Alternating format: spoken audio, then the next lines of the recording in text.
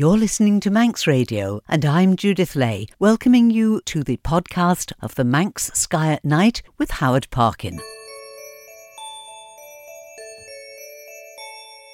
Twinkle, twinkle, little star, how I wonder what you are. We choose to go to the moon. We choose to go to the moon in this decade and do the other things. Not because they are easy, but because they are hard. And we have so much to talk about that I have got to interrupt the music as quickly as possible to say Faster Mai, good evening and welcome, Howard Parkin. Faster Mai, Judith, it's great to be here again. Well, yeah, because we had our little tour of the observatory last month, it feels like ages since we've been in the studio. But we're here now, we've lots to talk about, as you said. We have, and I have been out walking over the last 3 nights and just seen some magnificent skies. Yeah, we've been really lucky the last few nights. This settled spell of weather has meant we've had some really nice clear nights. Although I must tell you, last Tuesday I took my night school class to the observatory and it was a filthy night. Thick cloud, blowing a gale and everything else. And there was something special in the sky to look at, which I'll talk about in a minute. What happened on Wednesday? Crystal clear. Couldn't believe it. They were so disappointed it was cloudy, but Wednesday made up for it, because Wednesday was spectacular. Because, of course, a lot of people have been asking me, watch those 2 bright stars in the western sky. And those 2 bright stars are, of course, the planets Venus and the planet Jupiter. And on Wednesday in particular, the moon was right between them. Lovely crescent moon between the two of them. It was absolutely gorgeous. And someone actually took a picture of it from the end of my road, and my house is directly beneath them, all 3 of them. It's an absolutely wonderful picture. But what is fascinating about the sky at the moment is these 2 planets, which we don't often get the 2 brightest planets in the solar system from the perspective of seeing them from the Earth in the sky close together. But what's happening, Venus is rising in the sky, Jupiter is setting, and they're slowly drawing closer and closer together. And in fact, this Wednesday, Thursday, Jupiter will slide past Venus and will become the lower of the 2. And then that will happen right through then until probably the end of this month, end of March. And you're going to get another conjunction with the moon on the 23rd of March. But well worth looking out for over the next few nights. Just watch these 2 bright stellar objects gliding past one another. And you know, the fascinating thing is when you look at Venus through a telescope, its diameter is only about what we call 3 arc seconds. But Jupiter's 30. But Jupiter is so much further away, it's not as bright. But Venus is like a beacon in the sky at the moment, very, very bright. For those that understand when we talk about magnitudes, Venus is -4 magnitude, Jupiter's -2.7. By far the brightest 2 objects in our night sky, other than the moon, of course. And but they're just spectacular. And the amount of people who've contacted me and met me and said, what were those 2 bright stars? Well, and even my grandson said to me, what are those 2 stars, Grandad? And I said, they're planets. He says, yes, they're Jupiter and Venus. I said, go on, which order? And he got the order wrong. But bless you, Rio, at least you knew what they were. So, and he's 8. 9, I'm going to get killed if I said that. You're bringing him up in the right way, Absolutely Howard. right. That's the main thing. Yeah. But I think somebody like myself, speaking for myself, you have to keep checking yourself to remember that you're not actually looking at everything on the same plane when you're looking at the sky. Although it looks like that. It does. Because you can pick out the plough and all the different shapes. Yes. But you have to remember, just as you've said, that they're in different distances away. And that's the problem the ancient astronomers had, because the ancient astronomers, the stories about the idea of a glass globe over the Earth and hanging lights down through the holes in it, or fires burning behind the dots in this big massive globe, and that was the concept for many, many centuries before they finally realised that the stars were infinitely further away. And of course the constellations are rubbish, really, because you might have the stars of the Plough, for instance. Most of the stars of the Plough, 5 of the 7 are roughly the same distance away, but 2 of them are dramatically much further away. And in a couple of thousand years' time, as a consequence of what we call their real motion, they do actually slowly change position over a period of centuries. The Plough will not look anything like it in about 5,000 years' time. These 2 stars will have gone off in different directions. And it's the same with most constellations. But possibly in 5,000 years' time, we probably won't still be doing this programme. We won't be too worried about that. I don't think so. But we've got plenty to think about. Oh, we certainly have. At the moment. And of course, we've got to make the most of these weeks, haven't we? Because, of course, the clocks will be changing at the end of March. The observing season, the best observing season, other than for the casual observer, is basically when the clocks go back to the clocks going forward again. And that's basically October through till March. We can still do some stargazing in April, and we'll be talking about that next month.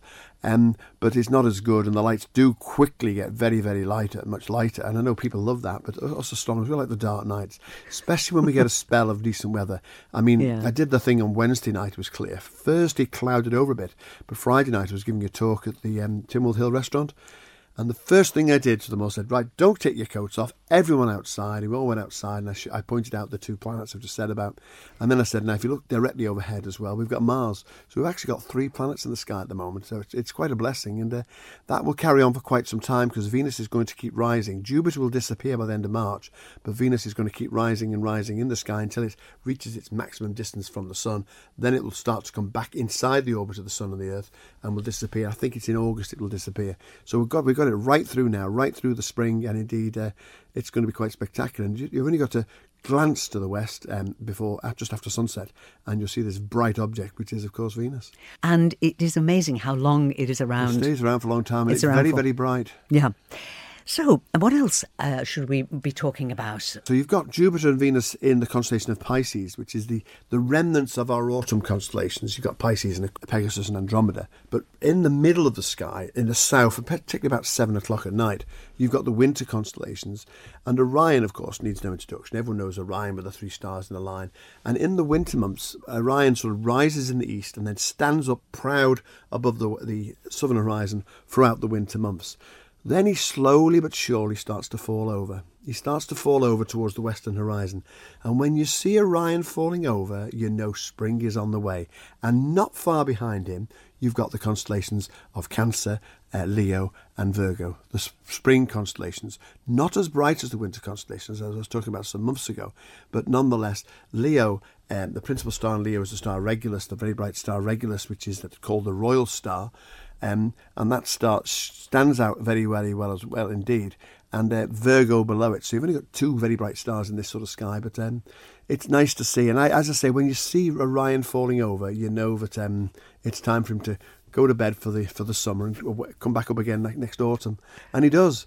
And last Friday, as I said with my people I had at the Tynwald, we could see the stars of Orion starting to fall over. Mars, incidentally, is almost directly above Orion in the constellation of Taurus the Bull. There's a bright star in Orion in Taurus called Aldebaran, and it's a red star, and Mars is the red planet, and the brightness of the 2 is roughly the same, and they're quite distinctive.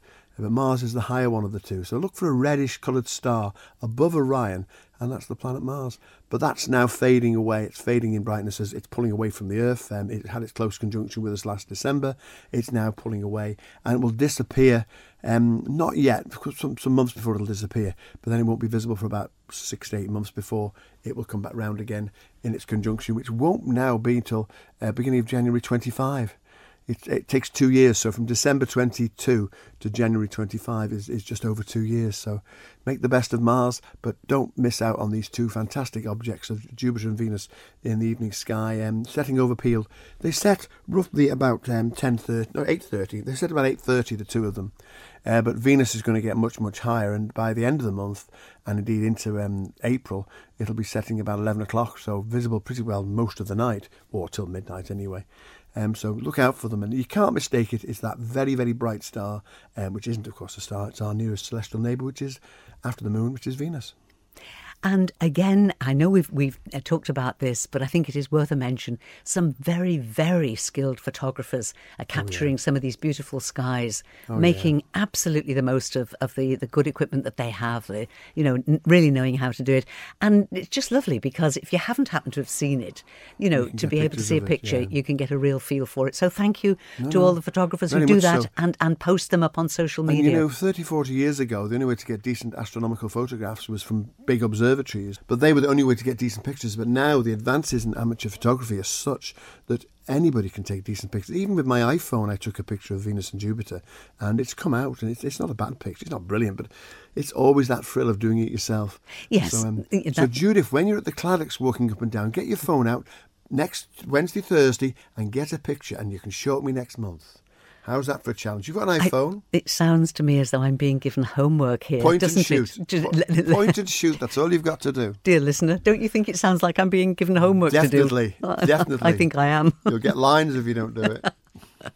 Well, I'll have a go. I have to say, I love taking pictures. I'll take pictures of anything that just catches my eye. But I have to say that when it comes to the sky, and I'm not meaning to be corny or whatever, I just love looking at it. I just want to look at it. I don't want to look at it through a lens. I just want to stand there. I'm glad you said that, because I agree with entirely. Many's the time I've told people when we're looking for an astronomical spectacular like a meteor shower, eclipse or whatever, and I made the mistake when I saw an eclipse in 2006. We were so busy taking pictures, we missed it. So when I saw another one in 2017, I thought, no pictures. You can get them off the internet. You can get other people's pictures. Just enjoy it. And it's the same with the stars. You don't have to know the names of the stars, the planets, the constellations or whatever. Just enjoy it, because they are majestic. And actually, if you are going to take a picture, despite what I've just said, what makes an astro photograph even better, if you've got some dark trees in the foreground and you see the stars behind it, that makes such a difference than just a black scene with dots on. Yeah, a tree or the moon behind the moon a behind tree. a building or something else like that. Just anything to give it perspective. Yes. And I know Ron Strafty, who I've mentioned before, he takes magnificent astrophotographers. There are other astrophotographers out there as well, but Ron's does some great pictures. I know he does lots of talks to different people, and his dark sky pictures are quite spectacular. You're mentioning, but it seems to me you're mentioning quite a lot of groups that you're going to and talking to. Are you sensing that there is more of there's a growing interest? Definitely. I've noticed in 2009, I'm going back for 13, 14 years now, and they had the International Year of Astronomy. And that seemed to give astronomy a real kick. And I think not only that, I think the other thing that's brought astronomy to the masses, if you like, is the Hubble Space Telescope images. People are now seeing these spectacular pictures from the Hubble. And, of course, now the James Webb Telescope is sending these wonderful pictures to us.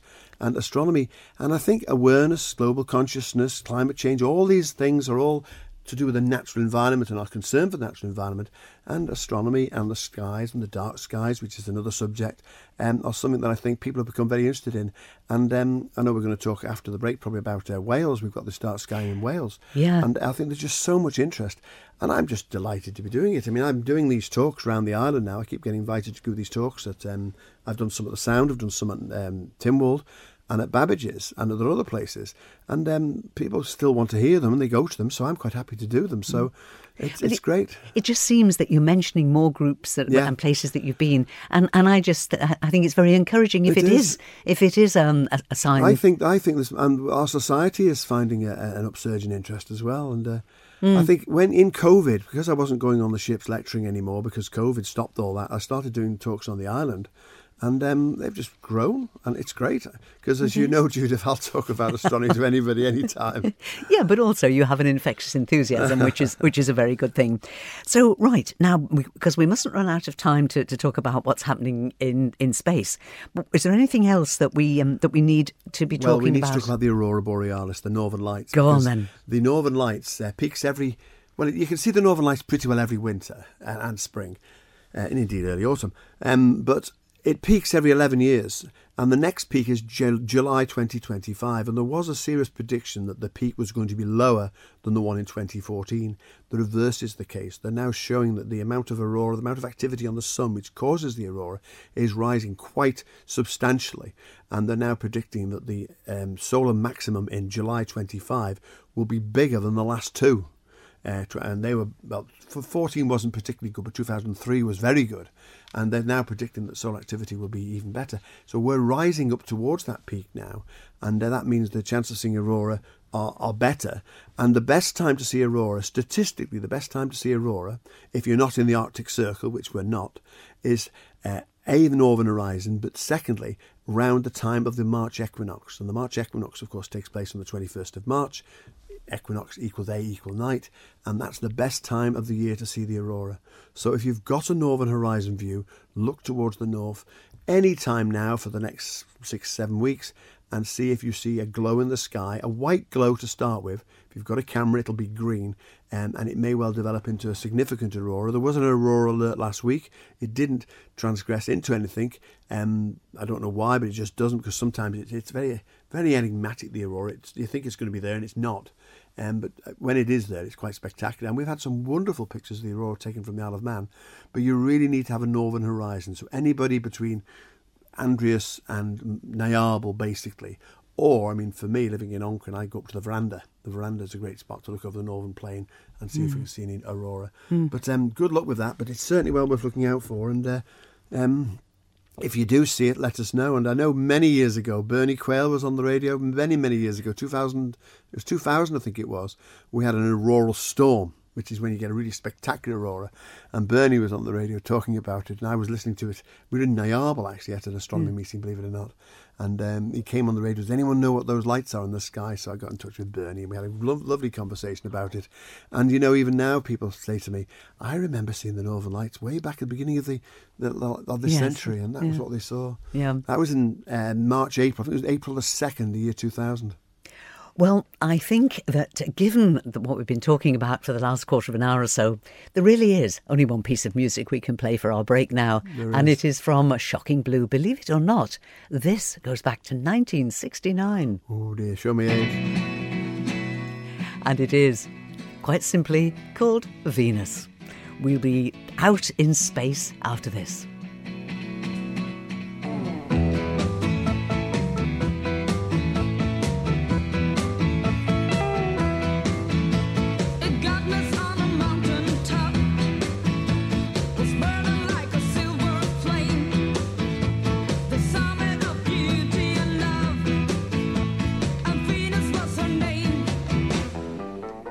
She's got it. Yeah, baby, she's got it.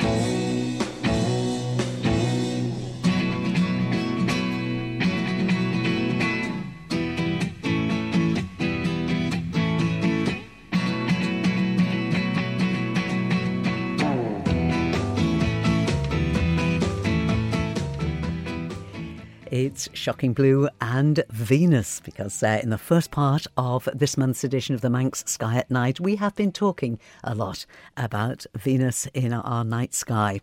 And so welcome back to Howard Parkin for the second bit of the programme, where we generally look, and we are indeed going to look at matters to do with space. But first of all, let's talk about the news story that broke, I think it was just about 48 hours ago. And this is that Innis Unckley, which also known as Bardsey Island, has been declared an international dark sky sanctuary. And it's one of only 16 in the world, which is amazing. It is an amazing achievement for them, and congratulations to them. And it has a personal connection, because when I was little, I lived in Liverpool, and my parents took me to a place called Aberdaron, which is on the tip of the Llyn Peninsula, facing Bardsey Island, which has now got the Welsh name, of course. And it's great news for them, and it's a fantastic achievement. And these new dark sky sanctuaries, as you know, I'm the International Dark Skies advocate for the island, and they brought in the sanctuaries only a few years ago. They have a whole range of parks or communities or whatever, and the sanctuaries were given to very special places. And I can imagine Bardsey was absolutely fantastic. It's in the Irish Sea, it's got no lights near it. The habitation is behind the mountain, which means they're looking out to the sea. But you know what frustrates me, Judith? I can't imagine, Howard. That could have been the Calf of Man. I've been trying to get the island to get international dark sky status, whatever we can go for. And one of the suggestions made some years ago that we had the Calf of Man, and it fell on deaf ears, I'm afraid. And we're still left with, we've got our 26 dark sky sites, which are fantastic, and I talk about them. You talking me before the break, we were talking about me giving talks. The main talk I'm giving at the moment is all about dark skies and the need to do something about this excessive lighting. And that's my remit from the IDA. And whilst I'm delighted for Bardsey, I just frustrated a little that we could have had something local, which would have been a great achievement for us.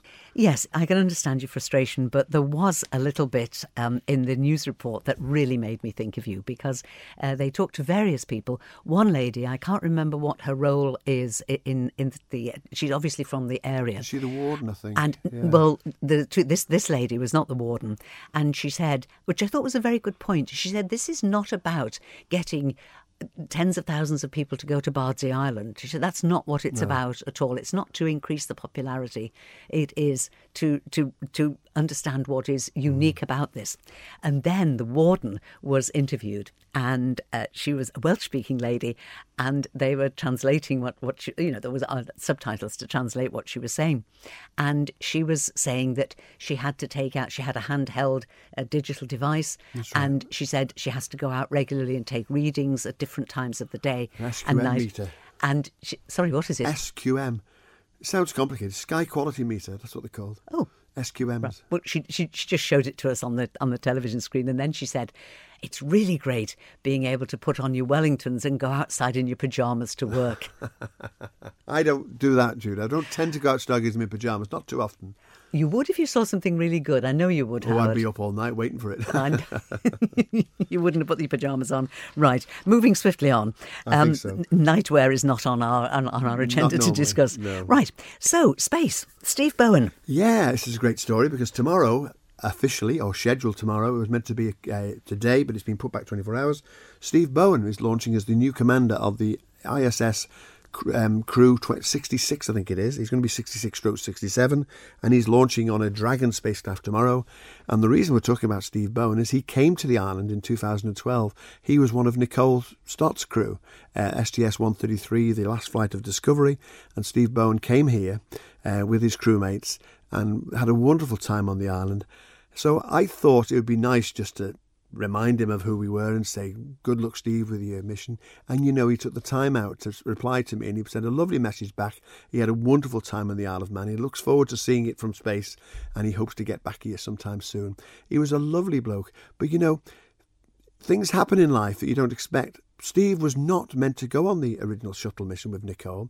He was meant to fly who knows when. He wasn't scheduled to have a mission. But unfortunately, a chap called Tim Copra fell off his bicycle when their mission was delayed and broke his collarbone. So Steve Bowen was then given the flight on STS-133 with Nicole, which is why he came here. And Tim Copra eventually got back into space with our British astronaut, Tim Peake. So there was two Tims on when Tim Peake was up. So it's amazing how things happen. So you never know. Serendipity, I think they call it. But Steve was such a lovely bloke. And I'm now part of his Facebook support team. And so I'll be communicating with him. So I'm hoping you might get a picture of the Isle of Man from space. And if he does, I'll certainly share it with you. Which would be very exciting. We're working on it. There is something. Well, yeah, go to it, Howard. Go to it. So what else? Possible Starship launch in March? This is a story that's been going for about the last 6 months. The Starship, Elon Musk's Starship, launching from Boca Chica in Texas. They've been threatening to launch this for some time, but the French aviation, not French, what am I talking about? The American aviation authorities have kept giving him all sorts of problems. So I don't know why, but anyway, he still hasn't got his license to fly. But they've tested the rocket, they've clamped it down on the stand, and they've fired 31 of the 33 engines, and they reckon they're almost ready to go. And one of the earliest predictions was it would go at the beginning of March 2023.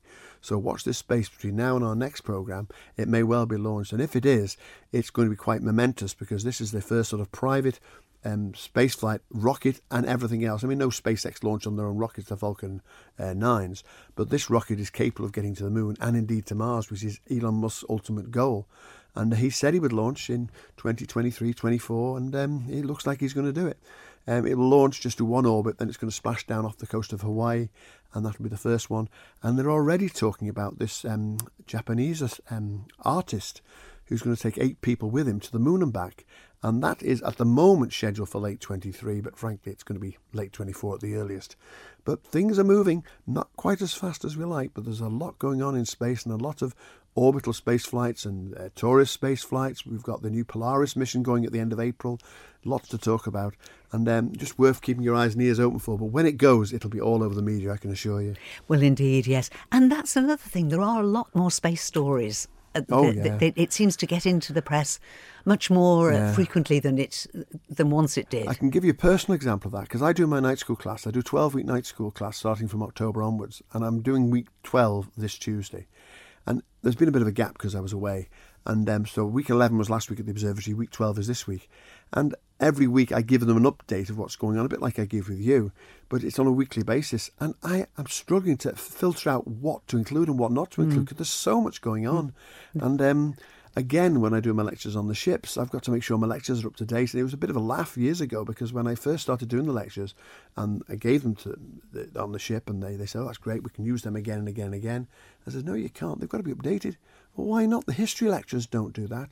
I said, yes, well, we know everything there is to know about the Bayer Tapestry. That ain't going to change. But astronomy changes literally on a monthly or weekly basis. And that's what we're doing now. The Starship thing will be a big story. But only a few months ago, we were talking about the SLS rocket, the Artemis mission. And they're now already talking about naming the crew for that, which might include Victor Glover, who's another chap we've met some time ago. And it's just keeping pace with it all is incredible. I'm looking forward to the summer when I can have some time off. You're never going to have time off. No, I never do. Now you've got to make a decision, because we've only got about 40 seconds left. So you've got to make a decision. What's the most important thing that you need to tell me? Well, probably, Judith, what I need to say is that the Animal Astronomical Society were very sad in January when James Martin died. James Martin was one of our founder members of the Society, and he really was a marvel for us. It was him, I won't say single-handedly arranged the observatory, but he was hugely involved in it, and sadly he passed away in January. So this Thursday night, open invitation to any members of the Society, past and present, to come along to the observatory on Thursday night. I'll be giving a tribute to James at that meeting, and he's sadly missed, and he's left his wife Shirley, who's a lovely lady, and we're hoping she's going to come along, and we want to give a worthy tribute to James for all his contribution he made for us. And it's a sad note to finish with, but his legacy lives on in the fact that the observatory is such a wonderful building, as you saw and we talked about last month, and that's a tribute we're giving to James this Thursday. Well, as you say, it's very sad, and we offer our condolences to his family, but he has left a wonderful legacy that is in superb condition. And I can say that now, having seen it. Indeed. And something that will live on, and so many people will enjoy and benefit from. And you couldn't say more than that. Exactly. Howard, I am delighted to say, will be joining us again on the final Sunday of the month of March. Howard Parkin, Fastyr Mie. Fastyr Mie, Judith.